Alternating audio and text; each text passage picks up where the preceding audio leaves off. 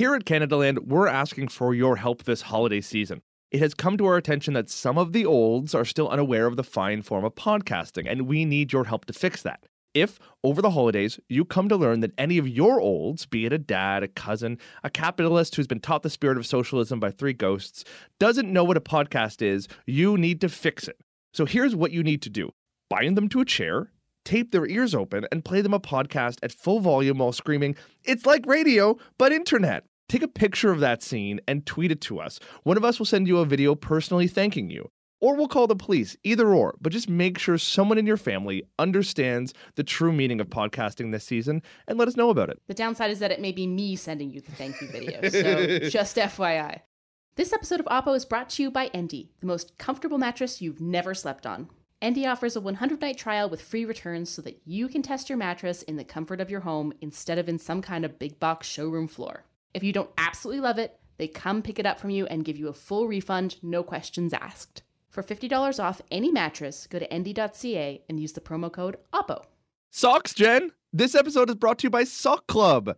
The holiday season is here and Sock Club is delivering the perfect gift experience. Remind your loved ones that you care each month with quality American-made socks. The socks are sent straight to their door featuring different designs and a personal note every month that can be customized before each shipment. Go to sockclub.com/Canadaland and get 15% off with the discount code Canadaland at checkout. From Canadaland, this is a very special holiday episode of OPPO.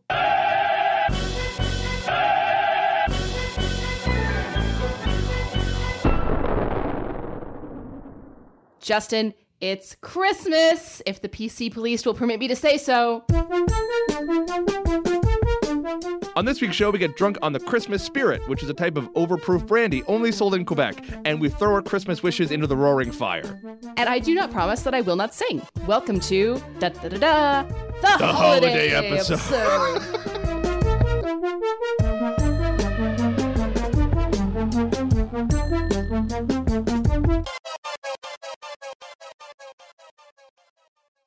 OPPO is supported in part by Endy, the leading online sleep brand in Canada. Endy is transparent about its sourcing materials, manufacturing, and design. Everything used to make the Endy mattress is sourced from within Canada. By keeping manufacturing local, Endy can avoid duties, currency exchanges, and international shipping, keeping prices as fair as possible for their Canadian customers. Endy's quality is second to none, and its pricing is even better. With a smaller price tag than its competitors, their mattresses cost anywhere between $675 and $950 Canadian. That means even the largest mattress, a California King, costs less than $1,000. You simply can't find that quality to price ratio anywhere else. I invite you to try. You can't. Endy bypasses traditional brick-and-mortar retail and focuses on seamless online shopping experience that's both simple and convenient. Go to endy.ca and use the promo code OPPO for $50 off any Endy mattress. So, Justin, have you ever noticed the way that content in Canadian media seems to take a precipitous downward dive around the Christmas season? I have. Well, there's a reason for that. That's because when the holidays approach, dear audience, we in the media industry busily churn out what we like to refer to as filler. That's right, our panels and magazines are being filled with overlong content to paste over the gaps so that we can spend some time with our families. Here at OPPO, we are no exception. So rather than our usual, totally thoughtful, meaningful, well-researched show, we decided to do something a little bit different. You get a list. You get a listicle. You get a listicle. That's right. We're That's right. Both Jen and I have prepared our wishes for the coming political new year, and neither of us have told the other what we want. So we're just going to churn through these wishes and have a good time doing it. My wish number 5, Jen, this one that's quite close to my heart. I wish that the Prime Minister would fire Jody Wilson-Raybould. You know what? I'm saying it. I think the justice file has been completely bungled for the last 3 years, and enough. I think at a certain point, you have to look at the problem at the top, and it's the minister's fault. I'm not saying she's a bad minister or a bad politician or bad at anything. I just think she sucks in this job. Give her something else to do. I think there's 1,000 other jobs in government or foreign postings or, the Crown Corporation jobs or anywhere else in government that Jody Wilson-Raybould could be better used at, because evidently she's not very good at being justice minister. I'm sorry. The government was ordered to end solitary confinement, and it was given a year to do so. It has not done so in a year, and its new legislation legislation doesn't really end solitary confinement. That's a fucking problem. Their justice reform bill, not going to significantly change incarceration rates, especially when it comes to overrepresentation of Indigenous people. They've been completely negligent in actually getting any sort of justice legislation before Parliament in a timely manner. It has been a boondoggle, and I've said on the show before, I have heard from Liberals in Ottawa who are just flabbergasted at how badly they've handled a file that should be a huge winner for them. They campaigned on a whole bunch of justice reform stuff and have been completely hamstrung in actually bringing them in. So I think it's time. You have about one real sitting of Parliament left. I think it's time to bring in a new minister and try to get some stuff done before the next election, because it's your last kick at the can. And Jody Wilson-Raybould obviously has shown that she can't bring the football over the line. If I can mix up all my metaphors, I think it's time for somebody else. Wish accepted and undisputed. What's your number 5, Jen? My number 5 is I would like new leaders for all of the parties. Now, this is a moonshot. Jesus Christ. This is a moonshot, but I basically think all of these leaders, all of our political leaders right now, represent the absolute worst instincts and impulses of the parties they represent. I think Justin comes across as sort of shallow and unprepared. How dare you? Oh, you mean the Prime Minister? Yeah, no, that's fine. All of the hope, promise, and optimism that Justin Trudeau came to office on in 2015 has turned to sour milk before him. I think that he embodies some of the worst, most wokiest, virtue signally impulses of the Liberal government writ large.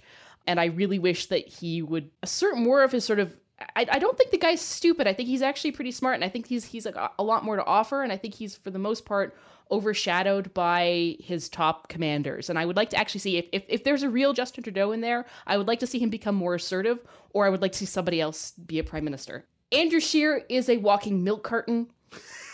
I have nothing more to say. The NDP and the Green Party, I actually think, are the two parties that have the most room for growth in the next year or so. And Jagmeet Singh has utterly failed to assert the NDP in any meaningful way. And I think there's a pretty good shot that he's going to go down in Burnaby South, in which case I don't know what the party is going to do. Yeah. So that's just depressing to watch. And Elizabeth May, I mean, let's be perfectly frank, she's just been there too long. It's time for it's time for some new blood in the Green Party. And I feel for Elizabeth May. Just to jump in, like, because there's not a lot of other options, right? Like, so many people in that party are either out to lunch, not ready for prime time, or just otherwise kooky. There's not a lot of other options. And Elizabeth May, for all her faults, is still more reasonable and thoughtful than many of the other alternatives. I actually think it's quite interesting, because I think I've been watching the polls recently, and there is a little bit of an uptick for the Green Party. I mean, the Green Party is doing very well in PEI right now. They're doing very well in New Brunswick. Yeah, there's Ontario and BC. There's a lot of room to grow. They need somebody young and dynamic who actually can take up that mantle. And honestly, a little bit of advice for the Green Party: stop running as a German Green Party. Start running as a Swedish Green Party. They're very different kind of trends. The German Greens tend to be a little bit more centrist, kind of center right on a lot of issues, but ecologist on a bunch of others. The Nordic Greens are like pretty far left. I think there's a whole bunch of room here to eat the NDP's lunch. Yep. And the Green Party is not taking that invitation, and I think they should go for the friggin' jugular. Yep. And I think they would do quite well if they did. I think that that's exactly right. The other thing I would just say is, the world that we stepped into in 2015 in the last election is very different from the world we're going to be stepping out of into the next election. Things got darker, things got very real. And what I think Canadians are generally looking for in their leaders has fundamentally changed. And that should be an opening or an opportunity to a lot of these parties to really reconsider what their message and their branding and their leadership looks like. Absolutely. Wish number 4, Jen. You're gonna love this one. I think it's time. I think it's time we nationalize the internet. Okay.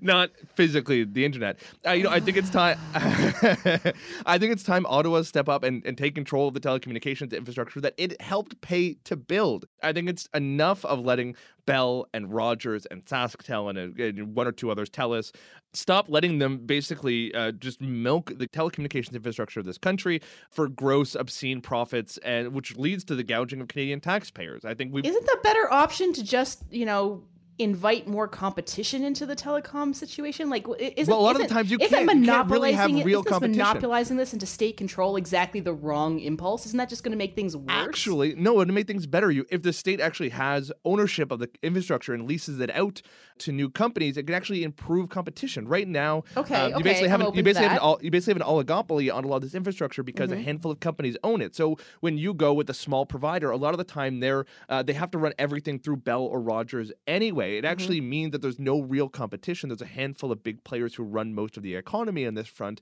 And honestly, if the Canadian government had more ownership of this infrastructure, it could put money into improving it. It's time that Canada, we're one of the most connected countries in the world. We are a country who spends more time online than most other countries, if not all other countries. Maybe it's time the Canadian government step up and say, we're going to make sure we actually have decent high-speed internet for every rural area in the country. And that is a huge economic boost. We could be one of the world leaders. Yeah, there's nothing that says innovation than government control. Well done, government control. I'm open to this argument. I'm open to half of this argument. And that is, yes, the current telecom situation is an oligopoly. Canadians are getting utterly gouged thanks to the lack of private sector competition in this field. And I think that it is a problem. So I'm open to reform. Here's my problem. I don't trust the Canadian government to run the fucking internet. I just don't. There's nothing about that doesn't have me screaming for the goddamn hills. Listen, if you want to be great, you got to expropriate. We want these people literally controlling our access to internet at the ISP level? Well, it should be a crown corporation. Oh, it shouldn't be, those the are Minister so of well Infrastructure. run, just infamously well run. A bunch of them are. Export Development Canada is one of the most efficient economic drivers and investment vehicles in the country. Yeah, we've got a great reputation with governments managing utilities in this country. Let's go down to the provincial level, or the Hydro One. The Canadian Mortgage and Housing Corporation, BC's auto insurance company, is a huge cash cow for the government. It is fantastically well run. And trust me, the actual consumers of BC auto insurance love it. It's just one of the most favorite. They have lower rates than a lot of purely private Tell industry. them that. Listen, Jen, you got to nationalize something. I think, no, we don't. We literally don't have to nationalize anything if we don't want to. Look, I'm not necessarily opposed to nationalization of certain industries and companies if the perfect conditions prevail. I just think that when we're talking about living and existing in a knowledge economy, giving any government the control to who has access to the internet, who potentially can profit by the internet, and who has a voice, I mean, that's live or die stuff. So, I mean, I'm really uncomfortable. Give me your next wish, Jen. I would really like for conservative parties and conservative politicians to be much more, shall I say, cautious in terms of how they are communicating anti-immigrant and xenophobic sentiment. Yeah. No, that is too reasonable. That's putting it mildly.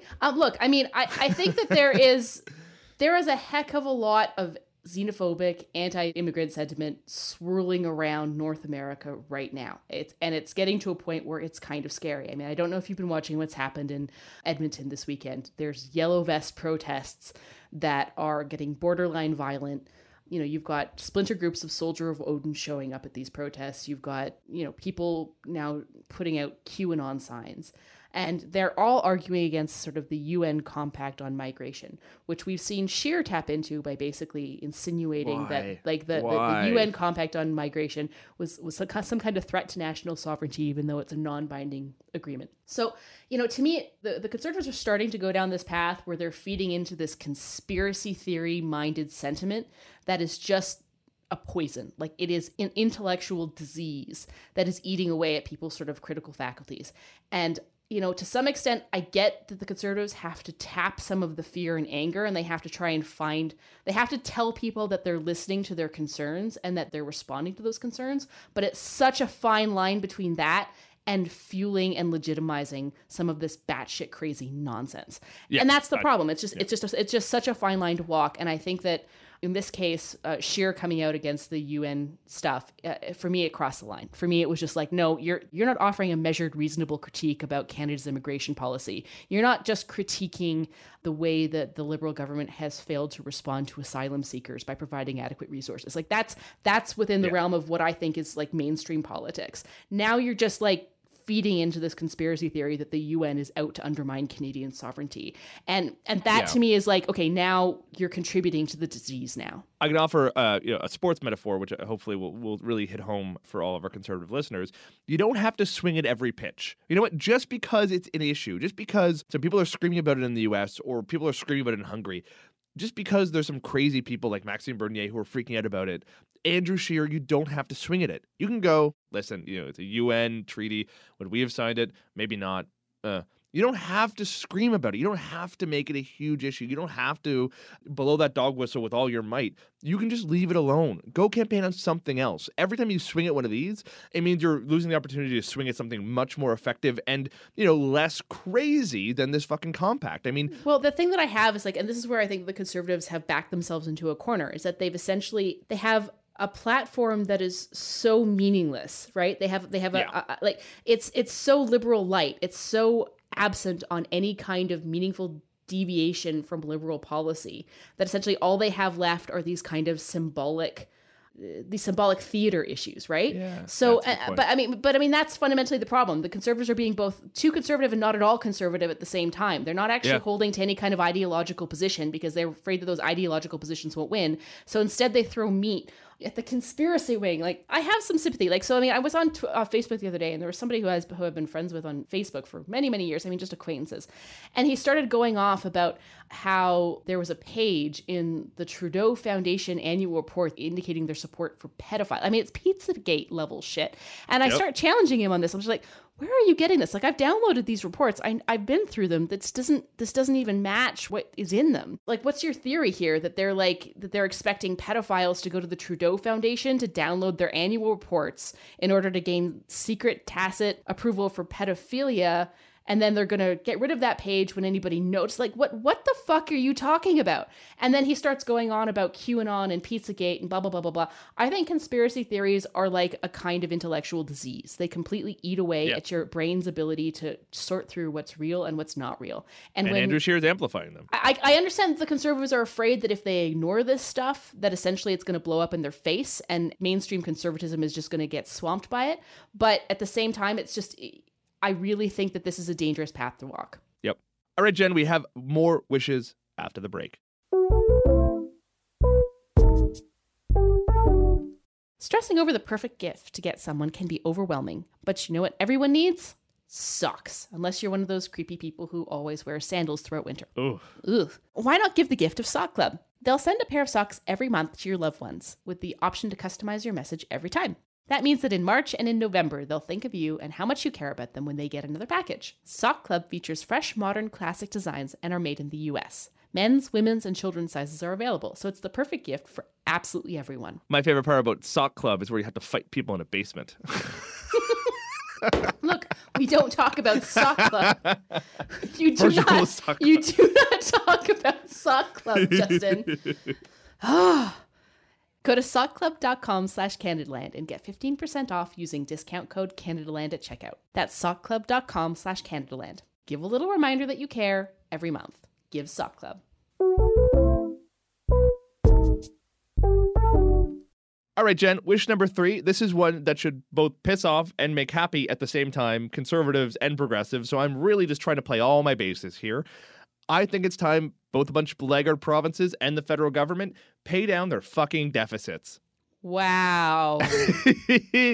Right now, the federal deficit stands at $18.1 billion. Ontario has a $14.5 billion, even with supposedly cost-conscious Doug Ford at the helm. Alberta has a $7.8 billion deficit. And you know what? This is a fucking problem. The economy at some point is going to fucking tank because, that's what the business cycle does.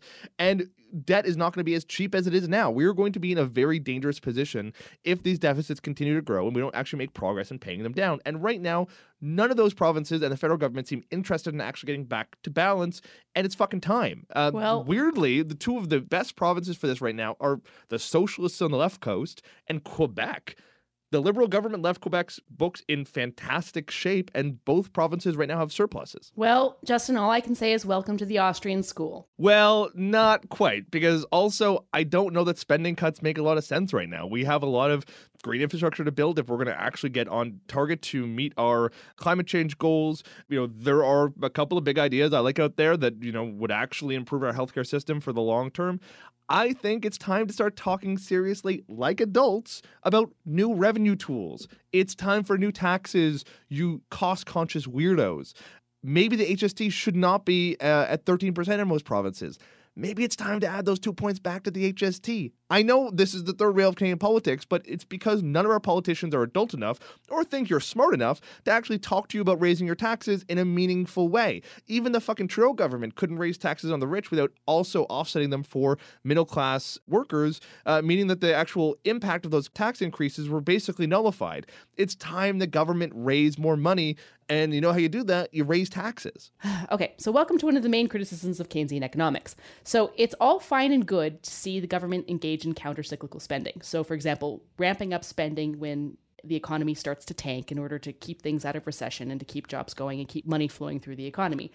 The problem, and I believe this is the Hayekian, this is the main criticism, is that spending never ever seems to go down when times get better. And so what you wind up is like this downward spiral of constantly increasing spending and never ever bringing up revenue enough to meet that spending. And once you start giving people entitlements and the benefits of spending, they always seem to want more. They never seem to be willing to scale back those entitlements. Yeah, maybe because those entitlements are proven to be effective for the overall economy. But actually generous welfare programs mean people get back to work sooner. People don't die in the streets. Okay, Kate, literally no one's advocating for dying in the streets. That's a straw man. Also, no one's seriously in Canada, even in conservative economics, is talking about destroying the welfare state. There is no conservative in Canada that wants to, completely destroy socialized medicine. So, let's get a grip on that. Sure. Secondly, in terms of revenue tools, I think that, you have to take this on a case-by-case basis. In Alberta, does it make sense to increase, for example, sales taxes in order to mitigate for the lost oil revenue? My argument for this has been, no shit, Sherlock. Yes, obviously it does.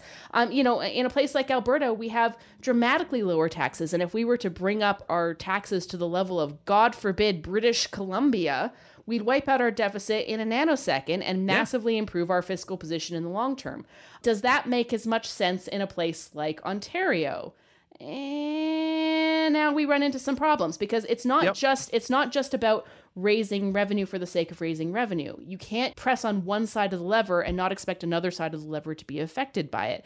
Ontario doesn't exist and Canada doesn't exist in a vacuum. Unfortunately, we're kind of interdependent with the rest of the economies of the countries around us, which means that if we start jacking up taxes for revenue reasons massively above, our roughly competitive jurisdictions, then we start losing jobs, we start losing competitive advantages, we start losing all of this sort of stuff. We wind up hurting ourselves as much as we're helping ourselves. Yes, potentially we bring up the revenue from an individual, but we wind up potentially losing revenue because we lose jobs. So it's there's never ever an easy solution. There's never ever a magic bullet. It's never just just raise taxes and that fixes all of the problems. It doesn't work like that. All right, Jen, give me number 3. I have a good wish, actually. A good wish. I've got a good wish. Okay, so there's a politician you may have heard of by the name of Alexandria Ocasio-Cortez. I've heard of her. Yeah, anyway, she's a rookie 28-year-old congresswoman who just got elected. And there was a video that she did with Bernie Sanders talking about the Green New Deal that made the rounds on Facebook. And I found my black neoliberal heart growing in size when I actually listened to this, because she basically said, look, we're in a really dark place and we need to start abandoning fear and the politics of fear and anger and start embracing this sort of more all-encompassing, positive, ambitious project in order to bring people through whatever crazy authoritarian period that we're entering into. And she sort of frames this around the idea of a Green New Deal. In other words, creating an economic transition toward green energy and sequestering of carbon emissions and reducing carbon emissions. And I found myself saying that is the kind of rhetoric that I really want to see more of from the left. Now, I'm sure that if I start going through the Green New Deal as she envisions it, I'm going to find all kinds of things I disagree with. But what I really like is that she's using a rhetoric that's all-encompassing, that it's bringing people into the left, it's welcoming people in a way that is appealing to the common humanity, and it's really taking the lessons of history to heart. It's following on what Roosevelt did as the European powers were falling to fascism and authoritarianism throughout the 30s and saying, well, look, we have a better way of doing things in America, and that's rather than falling for demagoguery and evil and xenophobia, we're going to bring you into this new deal. We're going to bring you into this new American compact and give you a promising and hopeful way forward. And I found myself just blown away by it because you know what? I'm not hearing that from conservatives. I'm also not hearing that from like the left in Canada. And I was really quite moved. And even if I disagree with certain aspects of what she's proposing, I really, really want to hear more of that kind of stuff from the left. Well, Jen, guess what? Guess what my number 2 wish is? Oh, tell me. For a Green New Deal. Oh, okay. All right. Well, there you go. So look, we both had the same thing on our wish list. Santa can bring both of us $1 billion in green infrastructure spending. Which is perfect because it follows right on your previous wish about how we're overspending and massively in debt. So we're really well equipped for that. I'm not even convinced that we're overspending. I think as long as we actually have a plan to pay for it, a Green New Deal makes a lot of sense. For years now, both in the Harper era and the Trudeau era, we've spent a fuck ton of infrastructure money on shit that we don't need. We don't necessarily need to have the federal government going into communities in rural Ontario and building new hockey rinks. That is not the federal government's fucking job. We were spending money for the sake of spending money because we thought it would create jobs and lessen the impact of the last recession. Also the reality we were buying is, votes. Let's be real blunt about that. And too. we were absolutely. So you know what? I don't need Ottawa to come into my community and build a new community center. That's either the city's job or the province's job. What the government's job should be, the federal government's job should be building energy infrastructure, building, trans-provincial, electric grids, or maybe, or in some cases, pipelines. I think a Green New Deal makes a lot of sense because it is a national project. Provinces often can't be counted on to do the investment and the building needed to bring the Canadian infrastructure economy into the 21st and eventually the 22nd century. It should be a national project. The federal government brags that it spent a bunch of money on green infrastructure, but it's fucking nothing. In the 2016 budget, where they announced a bunch of their infrastructure spending, the Trudeau government spent $5 billion over 5 years on quote-unquote green energy, and a lot of that was wastewater treatment. That is fucking nothing. It's time we stop spending money on boutique little projects that's going to win local MPs their riding and start spending money on big projects, hydro, biomass, tidal, smart grids. It's time to get on board with this shit. And if Canada doesn't do it, then a bunch of other countries are going to do it first. And they're going to basically soak up a lot of the investment money. We need to get on board with this right fucking now.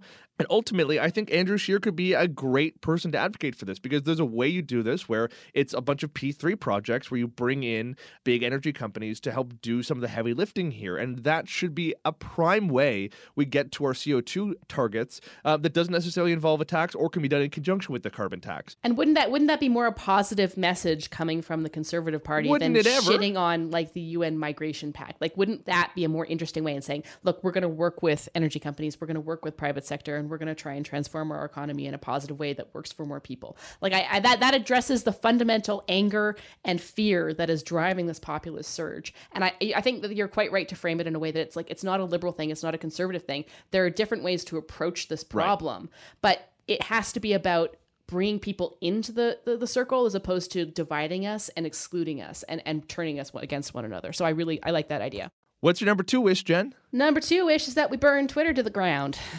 Why don't we nationalize it first? Yeah, nationalize it and then burn it to the ground.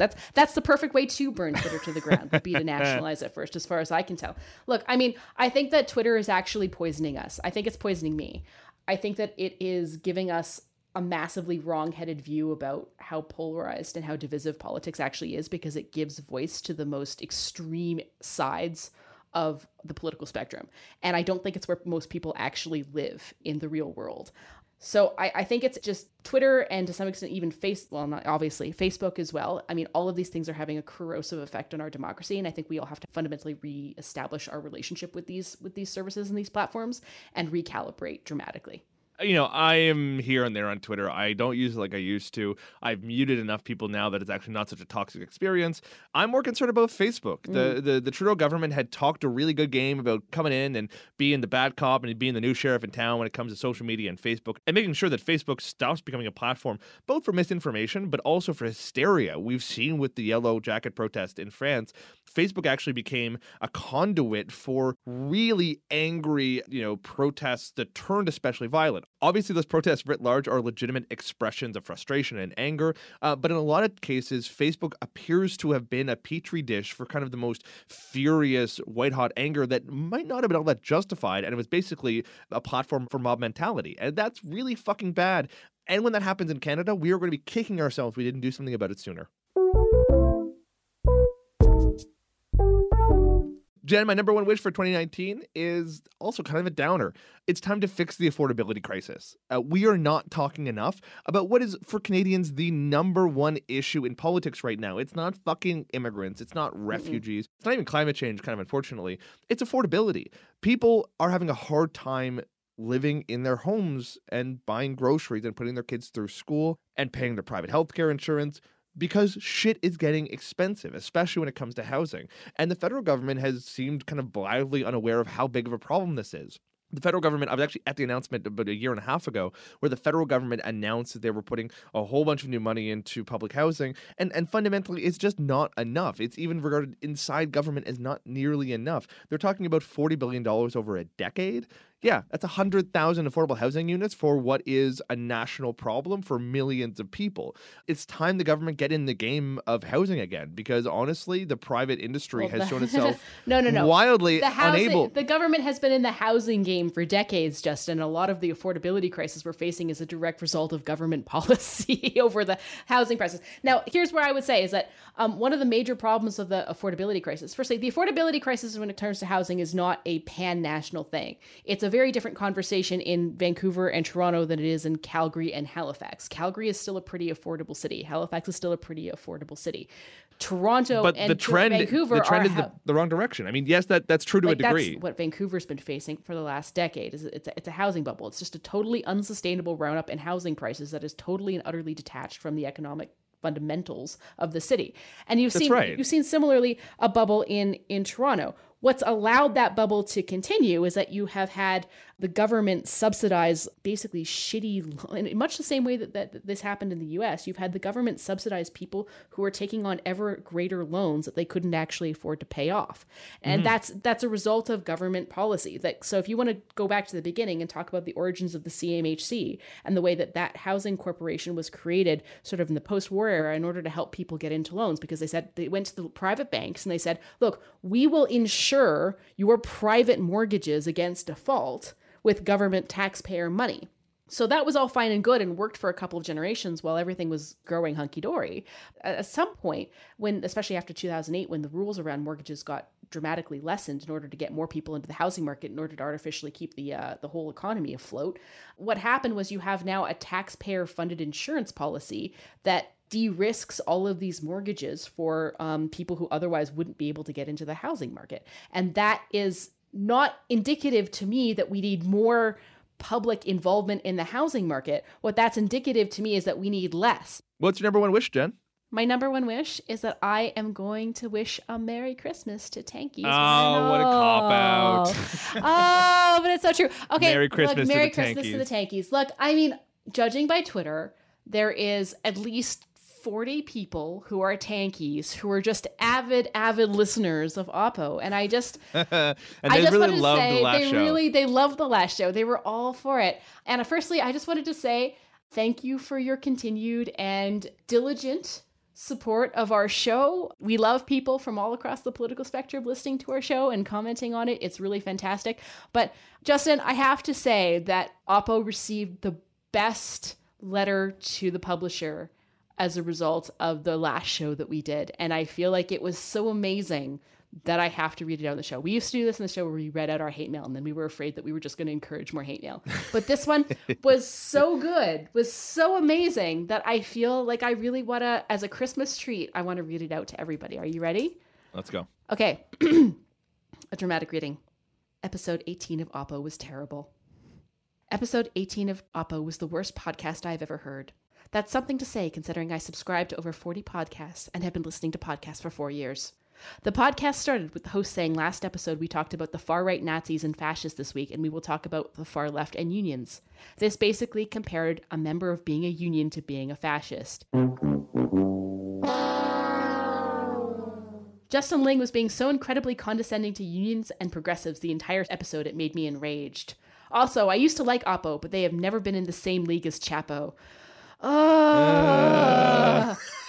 It's Canada, guys. I think we've had this conversation. You need to reset the bar a little bit, all right? I was seriously considering becoming a patron of Canadaland, and I am so happy now that I didn't after that episode of OPPO.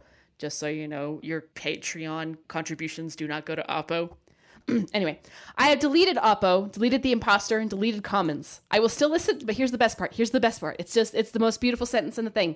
Ready? I will still listen to Canadaland for the next 2 months in the hope that either Justin Ling will make a formal apology or will be fired. This is so good. Okay, so Justin, here's your opportunity. Would you like to offer a formal apology to our tanky friend over here? No. Well, your days are clearly numbered. Anyway, look. Fire me, Jesse, you coward. Mr. Person whose name I will not reveal because I'm not that cruel, I just wanted to say thank you at the very least for committing to listen diligently for the next 2 months. And all love to all of our tanky friends. We tease, but we tease because we love you. And I wish you all a very happy Merry Christmas. Happy holidays. Happy holidays. Merry Xmas.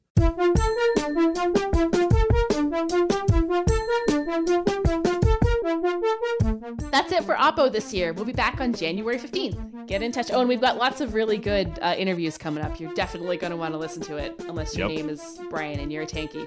Get in touch at oppo@CanadaLandShow.com or find us on Twitter and Facebook at OPPOcast. Comics is wrapped up for the fall with the story of how Canada's smallest province tried to host all of the country's online gambling, and guess what? It didn't go well. This episode was produced by David Crosby for Canada Land Media. Our managing editor is Kevin Sexton. Theme music by Nathan Burley. I have the last word this week, and that word is podcasts. Something the Prime Minister apparently doesn't like. What kind of music are you listening to right now? If you have time. Or podcasts. Podcasts? No, I don't. I've tried. I run regularly, and I've tried to do the podcast thing, but it hasn't really. It doesn't really say. I don't like people talking in my ears when I'm trying to run. I like to sort of vibe out.